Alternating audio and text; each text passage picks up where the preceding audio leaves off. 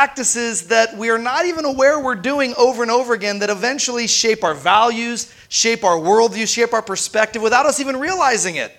We carry these set of values, we carry these expectations with us, and I would suggest that many times the kingdom of God, the call of Christ, is for us to become aware of the ways we've been shaped without noticing it, so that we might become more formed into the kingdom, more into the likeness of Christ.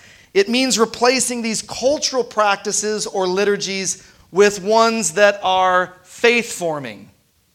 Does that make some sense? So that's been the series. So today I want to talk about apathy versus responsibility. And that might not be the perfect title, right? I'm thinking maybe more like individualism versus community. So you have the picture I have, TJ, right? The sentence, like, I'm responsible for only me. You can find lots of images with this, like if you Google images. I'm responsible for only me. Culturally, there's a sense that Joe Banker's responsibility is somewhat limited, right? So one of humans' natural reactions is something like, it's not my fault, right? I didn't mean to do that. My impulse is not to apologize, sadly. My wife would like it if it were. My impulse is typically to say, like, get over it. I didn't mean to. It's not that big of a deal, right? That's on them. It's not on me. Like, I worry about Joe Bankard. I worry about my kids. I'm responsible, right, for my family. I'm responsible to be good at my work. But that's the extent of it, right? I draw my boundaries of responsibility very, very narrowly. And I think culturally this is often the case, right? Who am I responsible for? Me. My family. If I have a job where there are people directly under me, maybe I'm responsible for them. But this is limited in its scope. It takes on the cultural assumption of individualism, right? My autonomy, my freedom, my rights, my responsibility, and I have it in a very local level. The problem with this for Christians is Jesus blows it up. He explodes the idea of who I'm responsible for, right? I want to make something clear because I'm guessing there'll be a little bit of confusion. Something cannot be my fault while at the same time I'm responsible. If my son fails a test, that's not my fault. I didn't fail. But as a dad, I'm responsible to find out what's going on, son. What's happening, right? Is it literally just laziness? Often it's not. It can be anxiety. Is something going wrong at school? What's happening? Are you getting bullied? What's going on with the teacher? I'm responsible as a dad to engage my son and figure out what happened, right? And maybe it's just simply like he needs to work harder. Okay, well, maybe I can help you do that. I know I can help you do that, right? But if I was to say, well, it's not my fault, that's the end of it, that's a problem, right? So taking responsibility is not saying you caused that thing to happen. It says I'm responsible, meaning I can't just stand by and let these things happen without getting involved. I'm responsible communally. We are responsible for one another. This is the call of Christ. You doing something doesn't make it Joe Bankard's fault, doesn't make it Jenny Hurst's fault, but as a pastor, I'm responsible to care, to reach out, to check in on you, to see what's going on. And it's not just my responsibility, obviously, or Jenny's, but it's about us collectively, right? So the famous line after Cain kills Abel, his brother, the first murder in the Bible, and God comes to Cain and says, what? Do you remember the question? So Abel's dead. Well, what God asked Cain, where's Abel? Where's your brother? And Cain says, am I my brother's keeper? I don't know, you go find him, right? God doesn't abide by that response. Yeah, you sort of are your brother's keeper. Yes, your love and compassion and concern extends beyond your body, yourself, your immediate family. Jesus wants to draw the circle wider. How do we shift from a cultural perspective that focuses on the individual and my freedoms and what I'm directly at fault for? It's like a legal view of responsibility. Or am I liable? How do we get out of that mindset into a Christian mindset that says, I'm responsible because the face of the other, every other I come into contact with, their face places a certain amount of responsibility on me to care, to be concerned,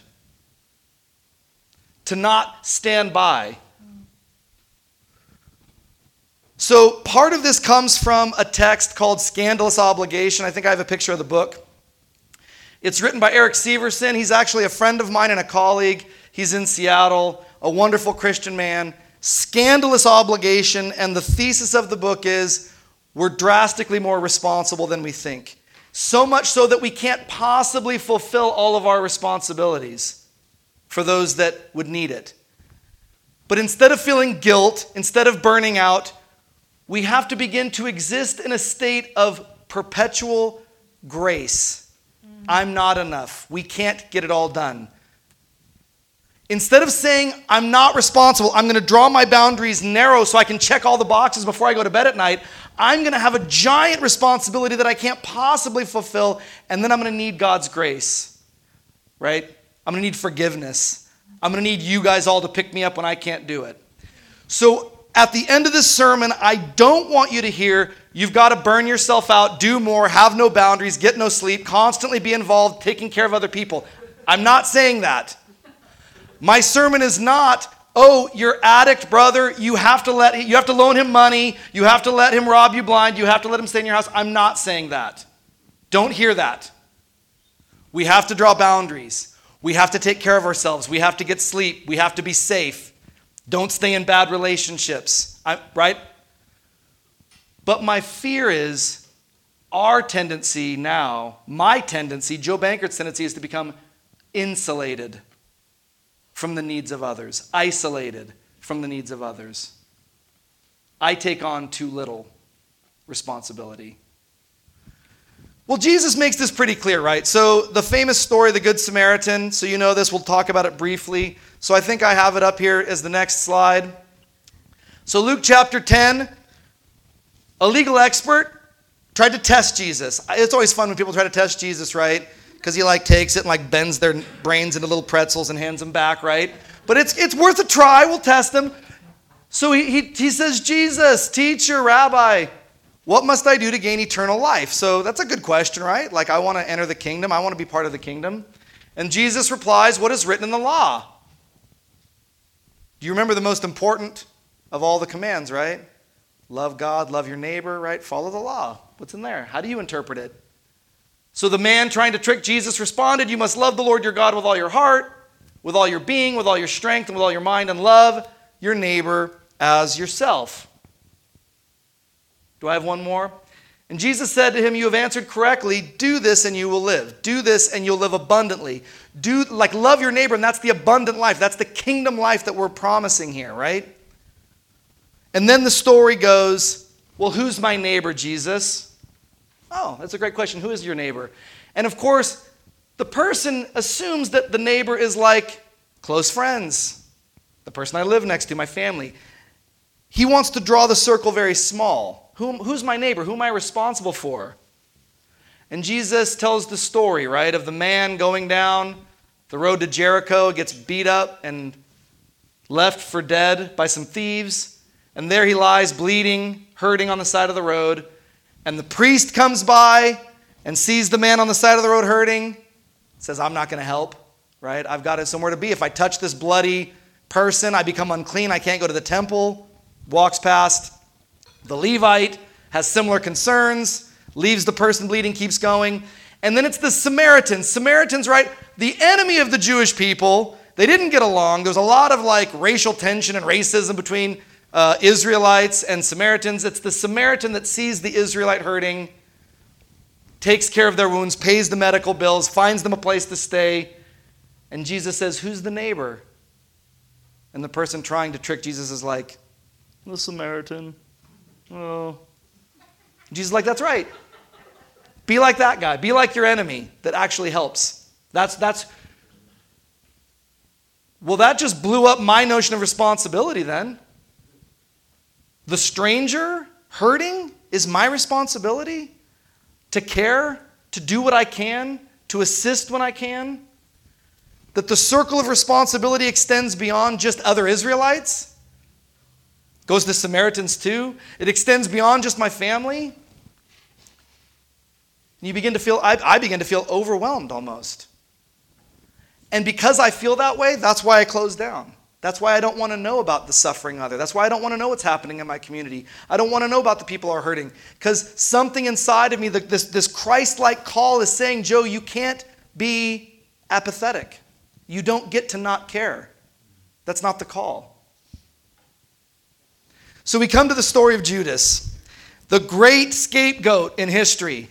I was so touched that when Jody read, I heard people saying, oh, and I heard empathy for Judas. That never happens. Judas doesn't get any empathy.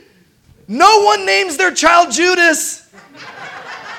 Think about that. There's a very few names in the world. You don't name your kid Adolf. You don't name your kid Judas. Every other disciple, like Peter, no problem. Paul, Simon, oh yeah, no problem. Luke, love it. Judas, I haven't heard of Judas. Like, oh, I'm Judas. It would be like, whoa. You talk about a stigma. Am I wrong? The betrayer of Jesus? Like, no way. No way. Judas,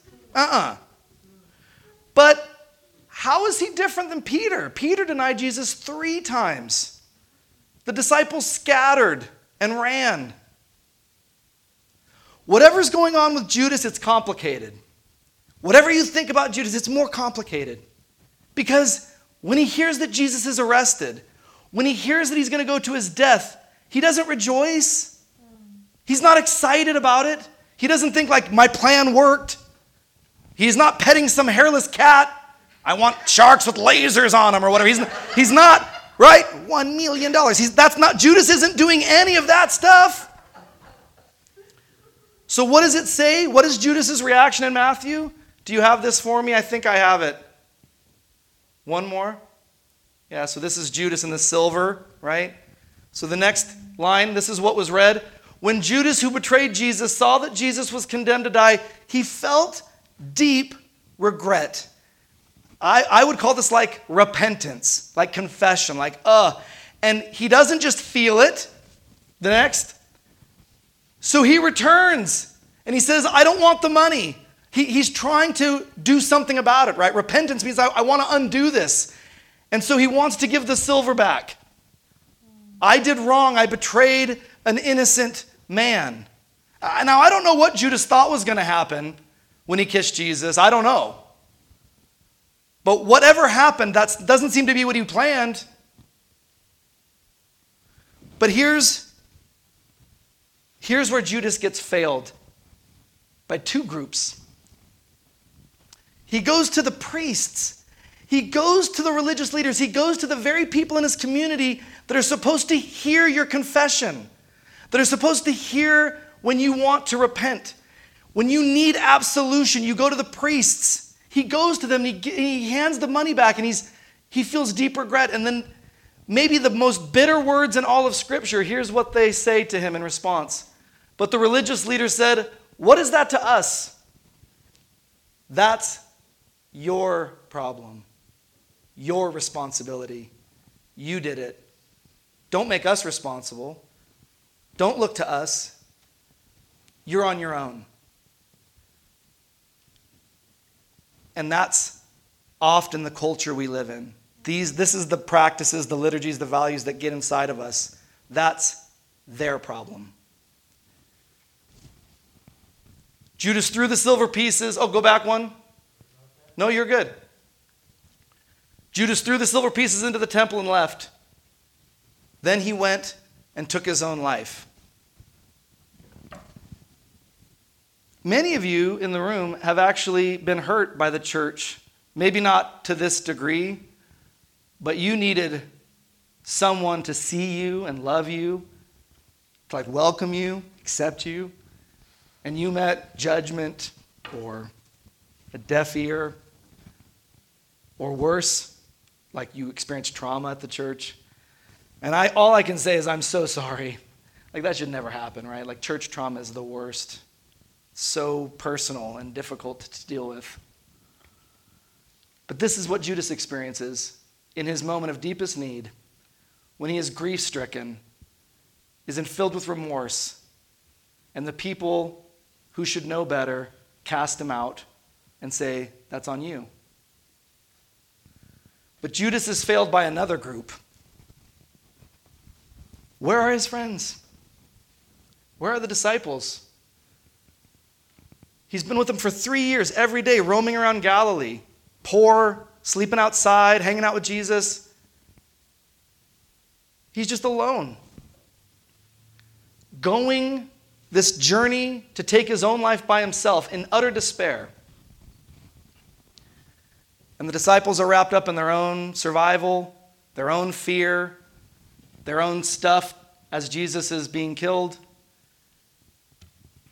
And I just wonder how true that is of us and the people around us that are hurting, and I don't know, don't care, am self-absorbed, have my own bills, my own issues. The call of Christ is that we are truly, deeply responsible for one another. Not because it's our fault when someone else does something, but we're responsible to take care of one another. And this, as a prime example in our community right now, is these human beings, these families, these men and women, these children, suffering from homelessness, don't know where to go, have no space. The hotel vouchers are procured, still not enough space. Put a tent outside with a heater in it, still not enough space. Freezing outside, just cold, bitterly cold. And it's pretty easy to say, it's your fault. You're an addict, or whatever other stereotype you want. You're mentally ill. You're not safe. You've made mistakes. So easy. It's easy to blame Judas. I mean, he made some pretty bad choices. He's not innocent. But at some point, when are we going to learn or unlearn? We are responsible for one another, to care, to love, to support. And that's not in a way to make you feel like guilt. It's like we should feel inspired that we don't have to do this by ourselves. That no one has to take the long walk to the blood field like Judas alone. That we've got people that are like, Joe, you don't have to take that walk alone. I'm right here. I got you. Susie, you don't have to walk this alone. Henry, you don't have to walk this alone. Chris, you don't have to walk this alone. I'm here. I got you. I want that to be true. Like, do you got me? I hope. Do I have you? I hope. But we're going to prove it in how we love, in what we do. And I think part of this is shaping our perspective away from this more individualistic, isolated, family-oriented mindset to one that Christ says, right? The neighbor is every face you come into contact with. That is the face of Christ. Let's pray. Lord, we are grateful that you demonstrate for us what taking responsibility for others really looks like in your Son. What it looks like to truly, truly love our neighbor. My prayer is that you would prompt us, that your Spirit would challenge us, that we would not be motivated by guilt, but we would be motivated by enthusiasm, opportunity, love, that we get to make new relationships, that we get to engage new people, that we get to bear each other's burdens in a way that is joy-filled and life-giving. And so challenge us this day and inspire us this day. Give us courage to follow you where you'll lead. Amen. If you would please stand for our closing song.